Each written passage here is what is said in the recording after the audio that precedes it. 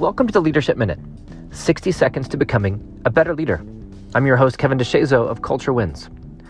I saw recently that the average American spends about 2.5 hours a day on social media. And they spend about 3 hours a day watching TV. Now, you may immediately be saying, well, that's not me. I don't spend that much time on social media. I don't spend that much time watching TV. And I'm not here to say that social media or TV are bad things. I certainly spend time doing both. But the point is, too often we say we don't have time. I'd get better, but I don't have time. I'd get healthy, but I don't have time. I'd work on this relationship, but I don't have time. I'd do this thing, but I just don't have time. I'm too busy. Look at the screen time on your phone if you have an iPhone. How many hours a day do you spend on your phone? And again, I know that your defensiveness is rising up. I work on my phone. That's not all, play time or wasted time or scrolling social media. A lot of that is work. Great, I get it. Same. But it's not all work.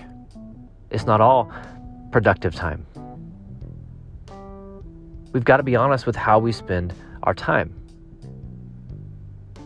Because if we valued getting better, if we were actually about getting better, then we would spend time doing things that actually make us better. And I'm not saying all of your time, right? Let's say you are that person who spends 2.5 hours a day on social media and 3 hours a day watching TV. I'm not saying spend 5.5 hours of your day working on getting better.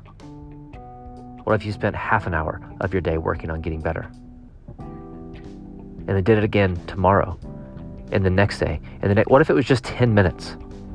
What if you slowly built into your life the habit of doing things that make you better, of working on your mindset, of working on your leadership, of working on your communication, of working on your relationships, of working on your health?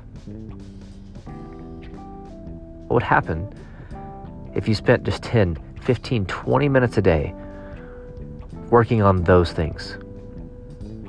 What would happen is you would see unbelievable return on that time. You would get better.